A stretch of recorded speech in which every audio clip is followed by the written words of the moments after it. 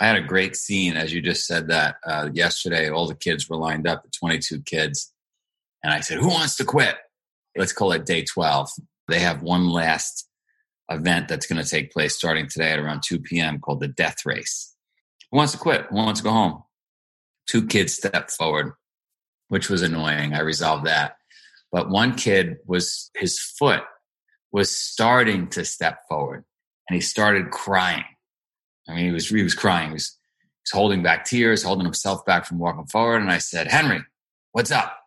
And he said, I want to quit, but I don't want to quit. But I want to quit, but I don't want to quit. I want to finish. He couldn't reconcile everything going on, all the emotions. But it's really hard, but I want to quit. And that's what goes through everybody's mind, adult or child, or right? Like, we all want to quit because the number one motivation for a human being, the number one thing that motivates us, according to those a lot smarter than me, is the avoidance of discomfort. Welcome to the award-winning Leadership in the Environment podcast. We guide you to living better by your values. We bring you relevant views on important topics without doom and gloom. We focus on awareness and action. It's about bringing fun, community, and connection to your everyday life. If you're new to the channel, please consider subscribing and turning on notifications. Let's do this. My guest today is Joe DeSena, who started the Spartan Race. I'm sure you've heard of it, and Tough Mudder, whom they purchased, where you do these obstacle courses and they're very challenging. He also hosts the Spartan Up podcast, which I highly recommend. For those who know about me and my habits of burpees, cold showers, rowing a marathon, picking up garbage daily, and things like that, Joe has made it his mission to bring the joy, the service, the happiness, the resilience, grit, toughness, and all those things to the world, which I'm trying to do too. He's bringing it in a different way. It's more about fun and climbing mountains over stewardship, but I think that there's a lot of overlap between these things. Some people expect that tough means suffering, but I hope that you'll catch what I find at the root of Joe's message, and I believe his life, which is the emotion. I heard fun, connection, playfulness, things like that. It's not just the physical activity that you see someone doing. It's the meaning both behind what they're doing and the meaning that these things create, which is fun, which is connection, which is doing things with people.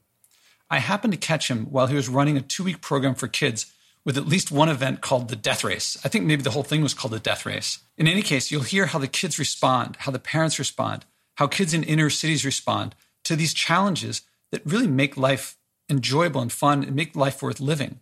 It's not what you think from the outside. The point is it's how we can respond if we choose to act, not just accept what life hands to us. So here's Joe. Welcome to the Leadership in the Environment podcast. This is Joshua Spodek. I'm here with Joe DeSena. Joe, how are you doing? How you doing, Josh? Thanks for having me. Thanks for being here. And we were just chatting before. I was listening to actually, I have to say, if people were to pause my podcast right now and listen to Spartan Up for like a whole bunch of episodes, I would not feel bad at all.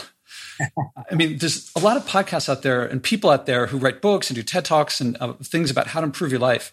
And you're living it in an uninhibited way. And you're sharing that, you're bringing other people who are doing that. I love it. I'll go even one step further. We're in the midst right now of an impromptu kids camp that we brought. How many kids do we have, Paul? 22 kids? 22 kids we have on the farm right now. And we are kicking their asses in a way that's never been done before. So much so that most of the parents are losing their minds. Phones had to be taken away. These kids are doing some hard shit. And so, yeah, I if we're not doing that, if we're not living the mission, I'm not happy. Yeah. Okay. So you do Spartan races. And I presume that you're doing that with the kids. You're giving them obstacles and things like that. Times 10, because the kids can't escape. Uh-huh. So like with adults, right? They quit. They give you all kinds of reasons. They got to catch a flight, whatever it is. The kids can't leave. They're stuck here. So we've been able to go, it's really stretched the rubber band. How many burpees have they done on average so far today? I would say 500 maybe burpees in the course of 500 probably. But the bigger thing has been carrying rocks up the mountain. Uh-huh. That's been the bigger task during these 2 weeks. Now, I've heard you say many times how you don't know when life is going to give you these challenges. So be prepared, be resilient, develop these social emotional skills. And in fact, I was watching one of these videos and it was March 10th, 2020. And so I presumably at that point, you'd probably heard of there's a virus out there. And then like suddenly the entire planet gets its ass kicked. And how do you look at what's going on right now? Because I also just read on Reddit, I was on Reddit, and they were talking about like, who else is handling this unhealthily? And there were post after post after post about marijuana, alcohol, masturbating, TV. And I'm like, I'm having this. I was talking to someone yesterday who he's doing a project with a grade school, where he's having them, each summer they have to do something in service. And now they are trapped in. And so they're all complaining that they can't do anything. I'm like, are you joking? There's more need now. There's more to serve. It's a greatest time to get healthy, to do good, to get stuff done. I mean, these 2 weeks with these kids, I wish I had 500 kids here, 5,000 kids. Like, I'm just putting them through the paces. When would I ever have this time where the world stopped and maybe people are rethinking things? So it's a shame if there's a large part of the population or any part of the population that's using this time in negative ways. Look, if it were me, I mean, you already know my answer, but if it were me and I was the government and I had the ability to shut things down, like I would have shut down liquor stores. I would have mandated that everybody wakes up at 5 a.m. during this pandemic. I would have mandated burpees every day, cold shower. I would have turned hot water off everywhere. We are doing fucking cold showers during the entire pandemic, and just build a little more resiliency and perseverance. I mean, you know all this. Like, I believe perseverance wins over anything, over intelligence, over strength, over anything. Like if you have that mindset of like, I'm just going to get through this, I will adapt and overcome, you win. Can't beat that. And so I don't want to bring anyone down, but what do you think when you look at the people who are handling this, so they're struggling? And to me, it's like, this is one of the great opportunities. Obviously, I'd rather people weren't dying and suffering from things that they can't outside of their control. I believe that you're trying to change our culture. You're trying to bring something in. It's not just one person at a time, because you're doing something much more than just working with one person at a time. It's my whole passion. It's the reason I wake up in the morning. I think there was a part of my life where I just wanted to go conquer things personally, climb mountains, do this, do that. That was a bit, I just had to find out, am I tough enough? Can I do it? I wanted the reward. I was addicted to that, the adrenaline and the dopamine, right, of doing these crazy things. But now I just feel like we've gotten so soft as a species, certainly in the first world, that it's a public service to try to slap people across the face and wake them up. And problem is, why, Joe? Why would I crawl under barbed wire? Why would I do this? Like, I got Netflix, I got my couch. I don't understand why I would do this. And some people, when the pandemic hit, some people are getting it now. Oh, maybe I should be prepared. Maybe I should be psychologically and physically prepared for any kind of a threat. The ancient Spartans, I'm just going to riff here for a minute. I apologize. But the ancient Spartans, their thing was, we want freedom. But part of that concept wasn't just freedom from like a neighboring threat. Part of that freedom was, I want freedom from disease. I want to be healthy. I want to be fit. I want free. Like, that's how you become free, right? You're shackled by being unhealthy, by not being a peak performer. So like, it's a shame if you're drowning yourself in alcohol and smoking a bunch of marijuana. My green juice showed up. Hang on. And my green juice.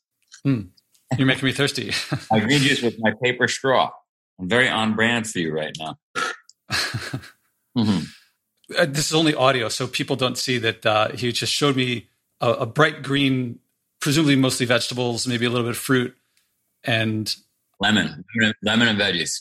I don't know. I'm trying to change the world, and it's hard. The kids here, first 3 days they had phones and they were texting parents. This is crazy. Got to get me out of here. Save me. Come get me. Joe's nuts. This farm, it's too hard. And then the parents started texting my wife. Then my wife started yelling at me. Everybody's going to hate us. These people are not ready for this. This is a different kind of crowd. Joe, we have to send the kids home. And I realized that we have a bigger problem than I thought, right? The kids are upset because they're being asked to be accountable. They're being asked to work hard. Parents are upset because the kids are uncomfortable being accountable and working hard. Like, oh my God, this is a disaster. He says, pauses, takes a green juice. Oh, I thought you were going to say, and then we realized take away the phones. Well, we did take away the phones, but it was actually genius that the phones were around in the beginning because it's really the parents that need the training. Kids are easy. Kids are resilient. After a few days, they're workhorses. They'll just do whatever you tell them to do. Climb a mountain, carry rocks, get in the cold river. It doesn't matter. The crying stopped. The complaining stopped. They have no phone anymore. It's really the parents. Parents are, and I'm a parent, and I get it. I get it. We are wired to protect our children, but there's no real threats like there were. Like I'm not jumping in front of a lion to protect my kid or, protecting them from freezing by killing a fox and wrapping him or her with the fur. This is protecting from what? From carrying a rock up the mountain? From putting your shoes away? What are we protecting from? Okay, I'm taking apart two things. There's things that you personally do yourself, your physical and mental challenges, and then leading others through these things. And I'm curious what in your heart and in your mind, when you're challenging yourself and there's a part of you that wants to quit and you don't, or when you're walking someone else through or push, I don't know what the right word is, motivating someone else to do it. Of course, there's the immediate feeling of like, oh, I want to quit, but I'm not going to quit or something like that. But I feel like there's something deeper, like you're changing the world. You're restoring our species, what's the word? Honor or Spartanness? Resilience. Resilience. Yeah. I had a great scene, as you just said that. Yesterday, all the kids were lined up, the 22 kids. And I said, who wants to quit? Because today let's call it day 12. And they have one last event that's going to take place starting today at around 2 p.m. called the Death Race. And who wants to quit? Who wants to go home? 2 kids stepped forward, which was annoying. I resolved that. But one kid his foot was starting to step forward, and he started crying. I mean, he was crying. He was holding back tears, holding himself back from walking forward. And I said, Henry, what's up? And he said, I want to quit, but I don't want to quit. But I want to quit, but I don't want to quit. I want to finish. He couldn't reconcile everything going on, all the emotions. But it's really hard, but I want to quit. And that's what goes through everybody's mind, adult or child, or right? Like we all want to quit because the number one motivation for a human being, the number one thing that motivates us, according to those a lot smarter than me, is the avoidance of discomfort. So we want to avoid discomfort at all costs because it's kept our species on the planet as long as it has. Number one thing that motivates us as a species is the avoidance of discomfort, right? Don't fall off a cliff. Don't get frozen in the tundra. Don't get sunburn. Whatever those things are, we avoid discomfort. It's kept us alive. But think about how in this day and age, it weakens us, right? Like, oh, I don't want to wake up that early. It's uncomfortable. Like you don't even know what's happening. You're about to work out at 7 a.m, right? And your mind subconsciously says, I got to go get a cup of coffee. Oh, I got to check my email. Oh, I got to do this. Your mind is trying to avoid the discomfort of doing the workout. And so you can understand what Henry was going through, right? I want to step forward and I want to get out of this event because I'm uncomfortable. But oh my God, it feels really good if I finish it. And he was wrestling with that. And so when you ask the question, like, how do you get through something like that? What I've been able to do and what I try to teach people to do is to make quitting or make being lazy more uncomfortable than the actual task, right? And to do that, you've actually got to finish a couple of hard things. I spoke to a neurosurgeon the other day, and I like to say that, when somebody's about to quit, don't leave a gap in the brain. Don't leave a gap in your brain. And he said, oh my God, there actually is a physical gap in the brain when you don't complete the task. You actually leave a physical gap. Mm-hmm. And he said to these young children, I put him on a Zoom call. He said to the kids, when you finish the tasks, especially between the ages of, let's call it 8 and 26 years old, you're actually laying railroad tracks on your brain in a way that then you can do hard things again, whether you're starting to be an engineer, whether you're getting through a job promotion, a relationship, whatever it is. So the more tracks you can lay in your brain where you've finished hard things, you completed hard tasks, the stronger brain you're going to make sense. Mm-hmm. But I think it's fun that there's actual biology that they can see take place. So, when that person or myself is going through like, fuck, I'm exhausted, I'm starving, I do not want to go these remaining 30 miles on this run. How do you get through it? The same way, I joke, the same way you eat an elephant, one bite at a time. Like, all right, I'm just going to go another 4 minutes. I'm just going to go another 4 minutes. I'm just going to go another mile. I'm just going to make it to that telephone pole. And when I've spoken, to elite athletes, Olympians, Navy SEALs, Fortune 100 CEOs, what I hear is a common thread, which is, I don't want to wake up and go run for 5 hours or bike for 5 hours or row for 5 hours or go run this board meeting or I go on this mission. And so what I tell myself, male or female, doesn't matter what profession, but a high performer, what they tell themselves is, all right, I'm just going to get out the door and then I could quit today. Or I'm just going to go bike for a half hour and then I could quit. Or I'm just going to do this and then I could. And invariably you just do it. You get through it. Like, I don't feel like doing 300 burpees, so I say I'm going to do 30. 30 turns to 60. 60 turns to 90. 90 turns to, you just get it done. So you got to, sometimes the brain can't handle the whole task at once, right? You got to give it little bits and pieces to get through it.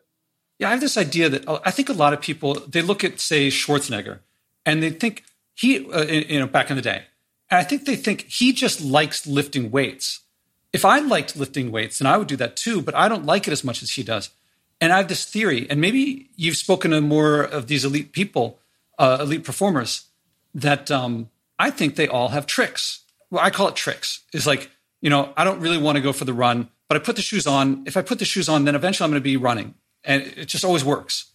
But you can't start with that. You have to develop these tricks through practice. Does everyone have tricks?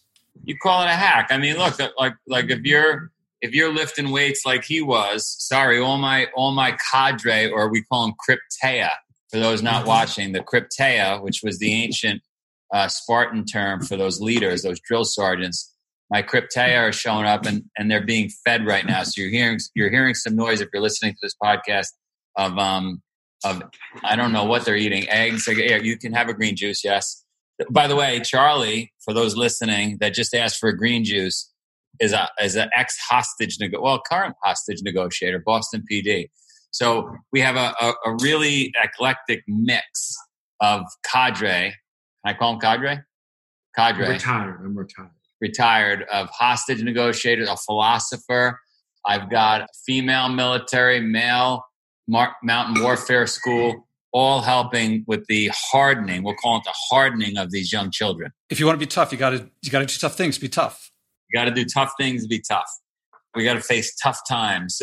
But back to your the question, these hacks. Yeah, you pick them up over time, right? Like these kids, this is the first time. By the way, I don't want the kids to hear this, so I'm going to talk a little low. We have never, I've been putting on events for, a child walked in, I can't say it. You have to remove yourself from the building. I'm saying something that you can't hear. If we're talking about you.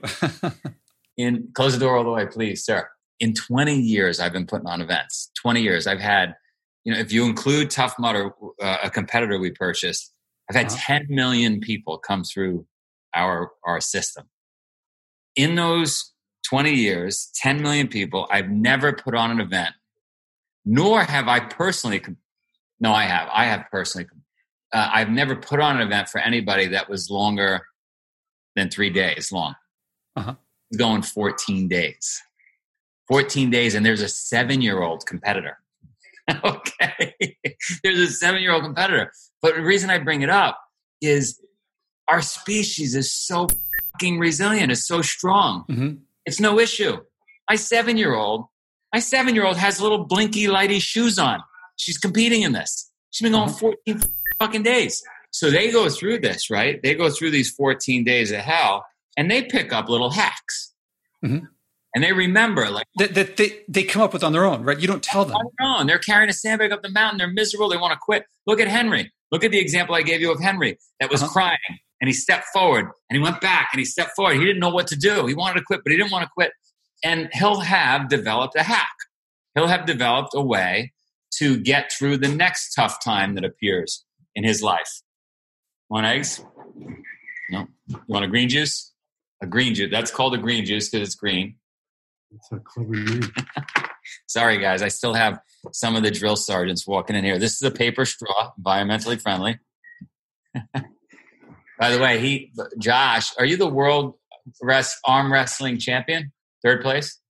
Third place world arm wrestling champion. Pretty good globally, right? Sounds pretty good. Yeah. Pretty good. Yeah.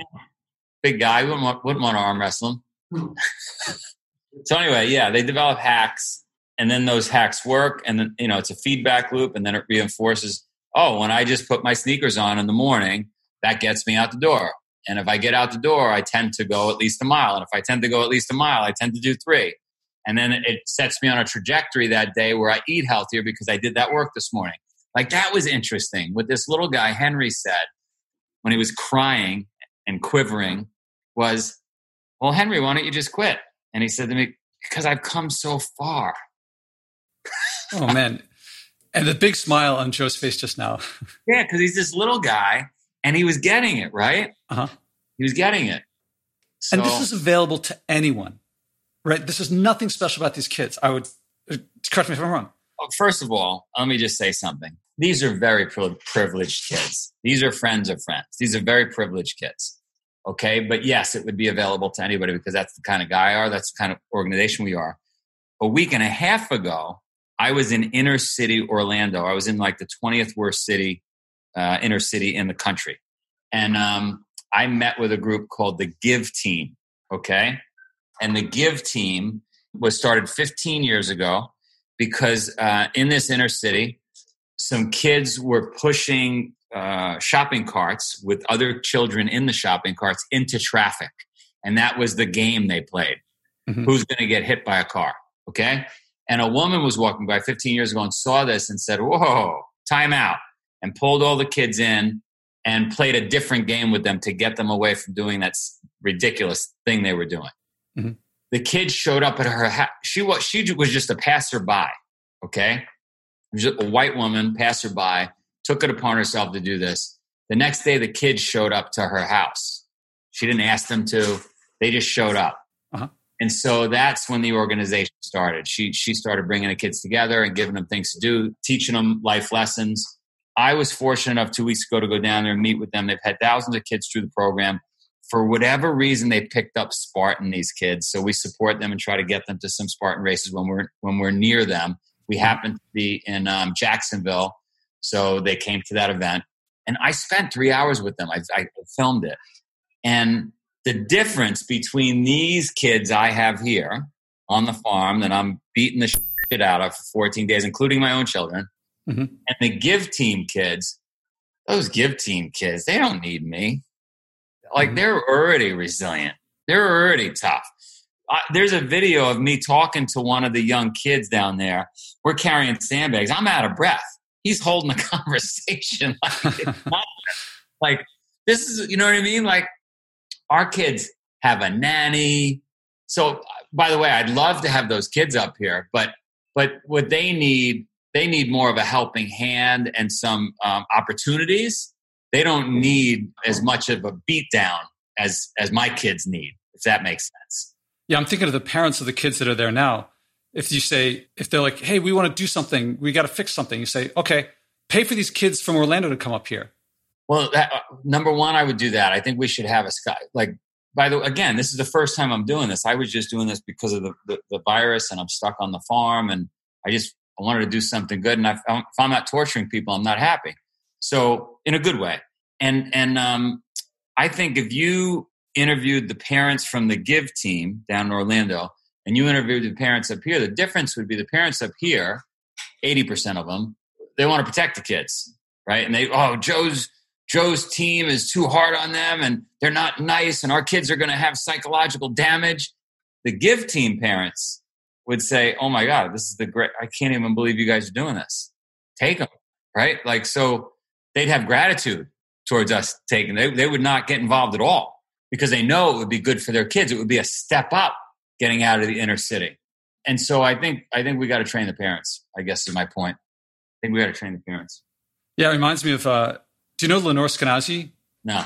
She wrote a story, I think, in the New York Times 10, 15 years ago about how her 10-year-old son took the subway home and she got called the worst mother in America, which she embraced and said, yes, I am, if that's what you say. And so she started Free Range Kids. And now she's got a program where the homework in this program, kids have to go home, ask their parents, the parents are always helicoptering. So they have to go home and ask the parents for something, they have to do something that the parent did when the parent was that age that doesn't involve the parents. So in order for the parents to help, they have to step off. And it's things like going to the store and buying an apple or fixing a skateboard or something like that. But they have to do it themselves. And if the parents get in, it messes it all up. Sounds dangerous. It's really homework for the parents. That's right. How to train your parents. No, it's hard. Every generation gets a little softer because the parents were a little softer on the kids. And this is, I wouldn't even say, I'm looking over at Paul, who's one of the parents who happens to be here because we didn't know each other. I wouldn't even say this is free range so much. I mean, we have let them go up and down the mountain. They're going to be going up at night. There are wild, scary animals out there. Mm-hmm. There is a bear with some cubs out there we've spotted. And so I guess people listening might say, oh, you guys are irresponsible. That's ridiculous. But at some point that child's going to turn into a teenager and then into an adult. And they're going to have to climb mountains on their own. And so us protecting them is really not doing them any good, which I think is the point, the woman you're describing. Yes, exactly. And also I love this, what you're saying and the emotion behind it. You're wearing it out on your sleeve of just, it's like what I'm reading is joy, fulfillment, the service of just seeing someone else bloom.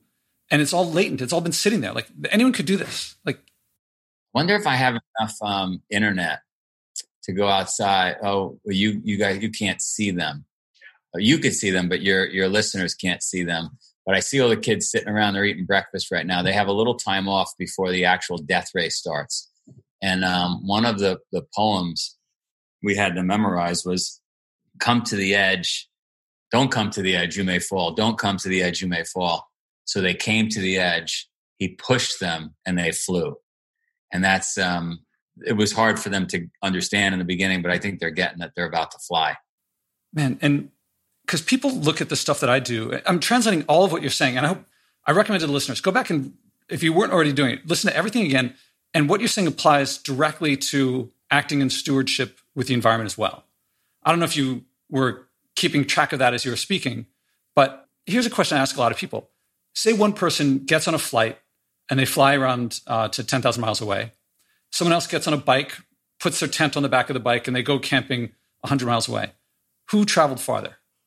I don't know if I'm going to answer the question well or not, but I found over the last 25 years that when I go to someplace new and I bike it or run it or walk it, it feels to me like I really got to know that place. Like I got to see every nook and cranny. I felt the pain of climbing those mountains. And so the obvious answer for me would be the cyclist.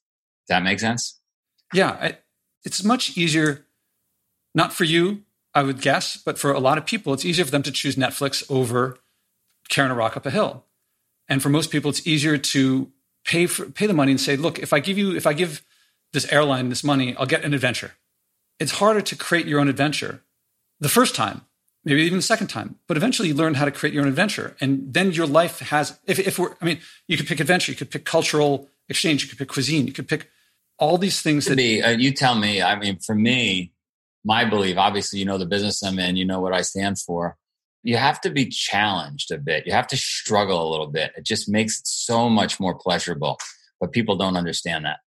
And saying it doesn't quite get it either. Because, I mean, people hear that and hear that and hear that and think, yeah, well, maybe tomorrow. And what I'm really good at, I'm not good at a lot of things. What I'm really good at, if you were here, if your listeners were here with me, I would suck you right up into where I used to lie to people in the early days, 20 years ago. I couldn't get them to sign up for a race, for an adventure with me.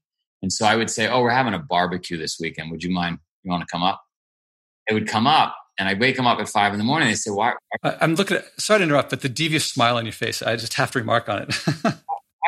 why would we get up at 5 a.m. for a barbecue? And I said, well, we got to carry the barbecue up the mountain. And I would turn it into, like, before you know it, they did 10 miles and they came for a barbecue. And, when you think about, here's another great one. I have a very, very, very successful family friend that I spend time with, and we go on vacation once a year. And we went to Japan, and they had all these wonderful hotels and sites and everything all set up. And we got taken around by a van, and we were pampered. And there's two things I want to do because I knew Japan well. I lived in Japan.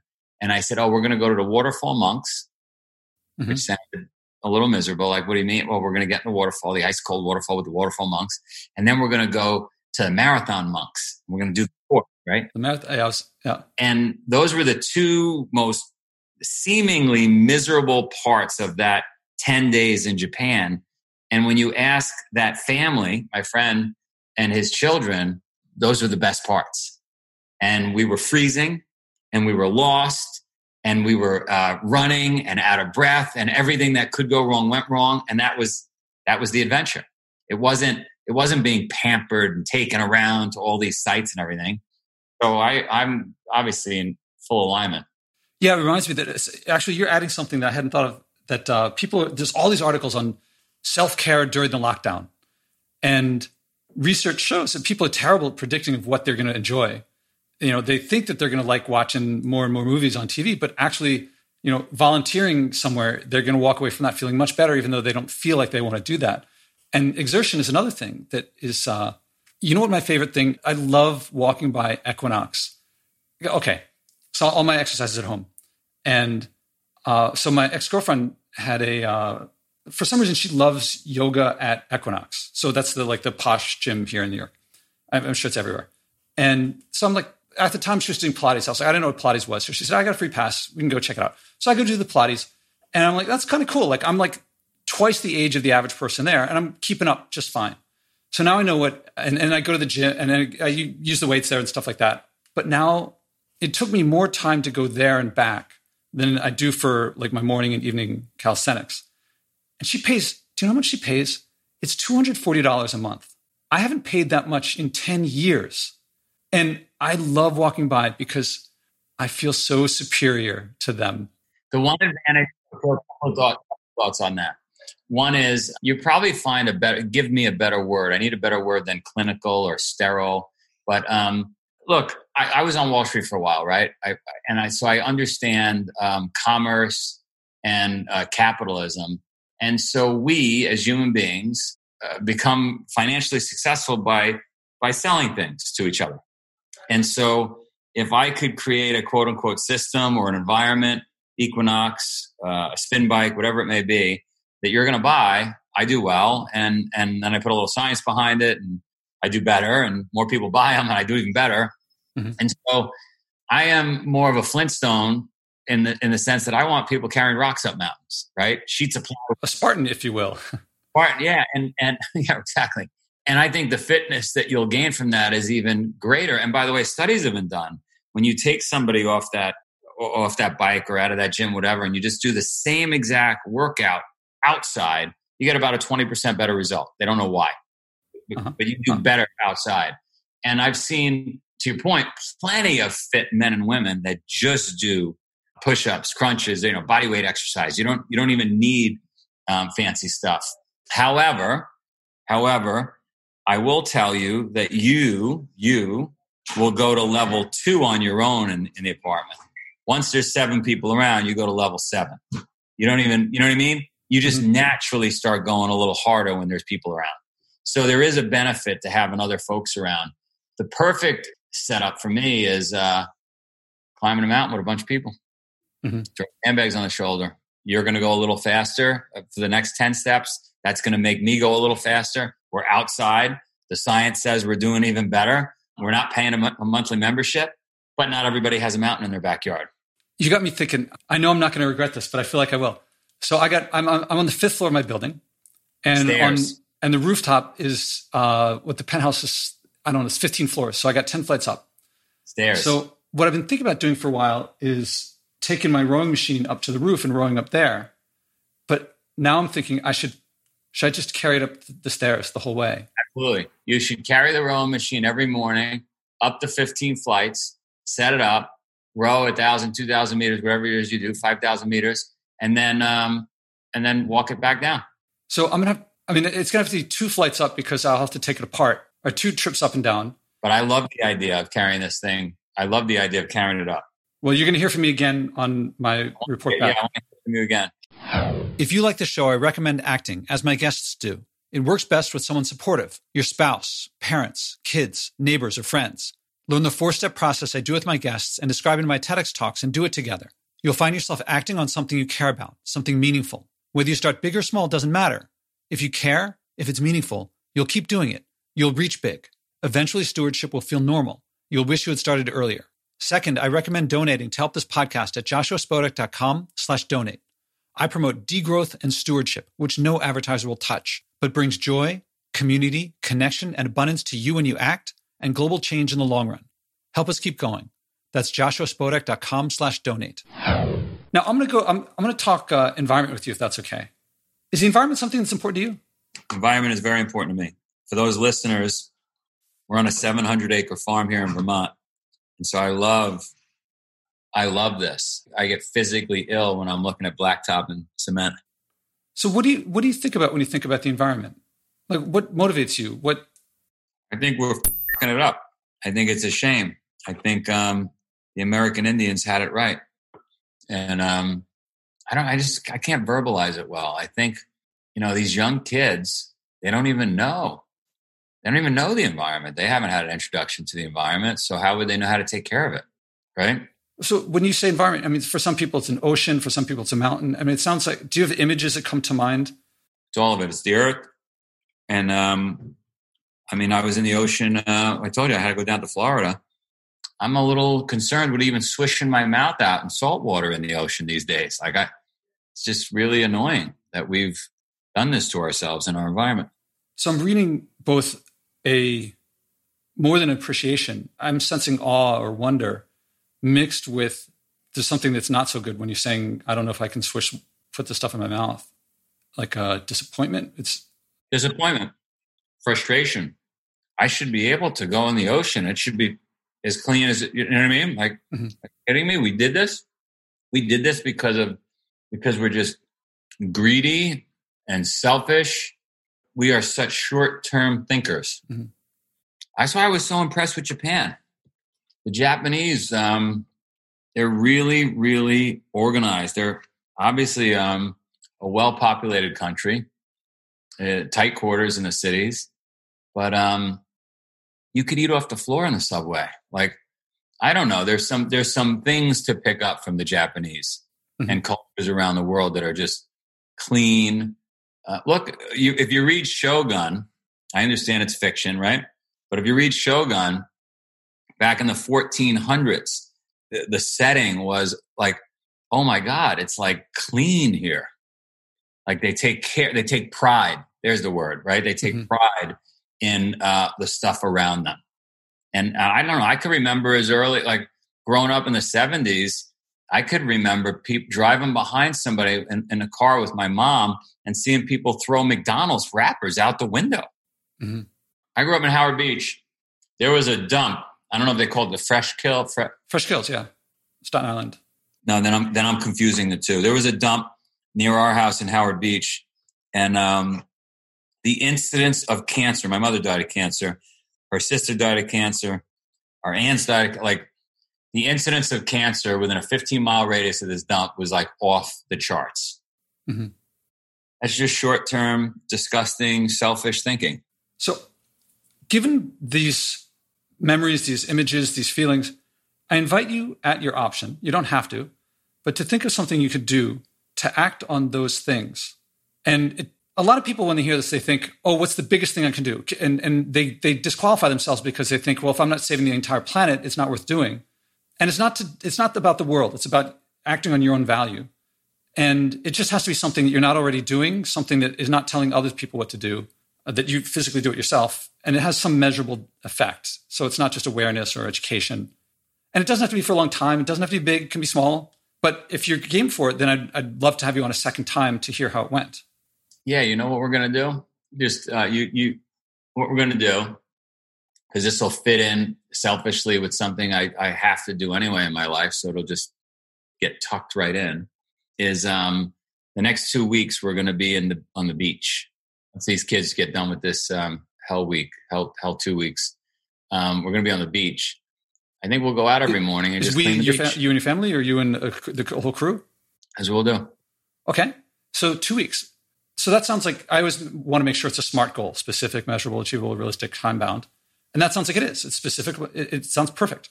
Could we schedule a second conversation in a couple of weeks? Yeah. So I suspect by mid-July, I'll be done with that project, which is great, because what's great about it is I have this big rusty chain, and I could make the kids drag it on the beach as I'm looking for garbage to pick up. So I can kill 2 birds with 1 stone. This is going to be one of the rare occasions when, actually it's not that rare anymore, but people inspire me back to do things. Like, have you had John Lee Dumas on your podcast, the big entrepreneur? As a result of him, I no longer jog, I plug, because he cleaned up garbage off the beach. And it's funny because, like, I was just jogging. Actually, now I'm near Ayal, I saw was on your podcast, and he's got me. I went from minimal shoe running to now I'm just barefoot running. And so now I'm running barefoot, picking up garbage. This is all from the people I talk to. And so now I'm going to be like probably barefoot carrying my rowing machine up the stairs. So I'll report back to you how that's gone for me. Now, I was also thinking, I wonder if the kettlebells, if I could just leave them up there, because they can get rained on. It would be difficult carrying. How heavy are the kettlebells? The big one's 70 pounds, I think. Yeah, it's going to be tricky for you. So is that not healthy? Or? No, it's great. I'm just saying, carrying the concept. I mean, if it were me, I don't want to ruin your life here. Uh-huh. But if it were me, I would carry the rower up, set it up. I would come down and then carry the kettlebells up. So then I have to go back to the 2 kettlebell workout instead of the, how many do I use now? I guess I use 3 most of the time. If you carry the 70-pounder up, that would be incredible. That'd be great. I'd probably just leave it. Maybe I'll just leave it up there and do my exercises up there. The rowing machine I use once every 5 days. Oh, no, I'm not using the rowing machine that much because I'm doing the outdoor rowing. The rowing machine's bigger in the winter because, as long as you're carrying something heavy up there every day, it's a win. That's a win. Oh, this will be really good. I appreciate your inadvertently, or maybe it was intentional, I don't know, but making me think about this. Well, I'm going to have you on a second time. So I feel like I want to pick up here next time. That's fine. I'd like to wrap up by asking, is there anything I didn't think to ask or anything to say directly to listeners? No, I think we covered it. I think we covered everything. I think you and I should focus on how we package this idea of doing hard stuff every day to make yourself better. You'll actually get along with the people around you better, and you make the world a better place. I think you have more gratitude when you do hard shit. I think your day will be better when you carry that 70-pound kettlebell to the top of the building. You get your rowing machine up there, and you're probably cursing me a little bit. You get through it all, and then you jump in a cold shower. You're just going to be more appreciative of everything. The birds become clearer. Everything's going to be better. And so I think we'd be a better planet if we did more of that. Joe DeSena, thank you very much. Thanks for having me. See ya. After we finished recording the audio, Joe picked up his laptop and started showing me through video around his team and the farm. I hit record just in time for him to find Henry, the kid that he talked about making that hard decision. Joe checked with Henry's parents for his permission and go to my site and watch the video to hear Henry's firsthand account of the struggle that Joe described. We all know that struggle. We can all learn from Henry and through his innocence what most of us have sadly learned the opposite of, which is how to make better excuses. I shouldn't say better excuses that we believe ourselves more. And in Henry, there's this innocence that you hear not making that excuse and deciding to do it. Also, did you notice how fast Joe found a way to act on his commitment? I see this over and over again. People who do things do more things. People who associate leadership with telling others what to do, they miss the active element of leading oneself. Joe does things. Doing things teaches us to do things. We learn how to initiate, take responsibility, find the pleasure in doing things, find the disgust and disappointment in watching life pass us by if we don't do things, waiting for others to do things. And you hear that it's infectious. So you'll hear from me what it's like carrying my kettlebells and rowing machine up and down 10 or however many flights of stairs. So I look forward to hearing about Joe and his rusty chain and picking up garbage from the beach. How many people are bringing a message of joy from what everyone calls saving the environment, but I call the future? Step by step, this podcast is creating a culture of joy, community, and connection around sharing and acting on our environmental values. Again, there's no profit in buying and wasting less, but we'll all love our lives and relationships more when we do. I can use your support. Please donate at joshuaspodek.com/donate. Again, that's joshuaspodek.com/donate.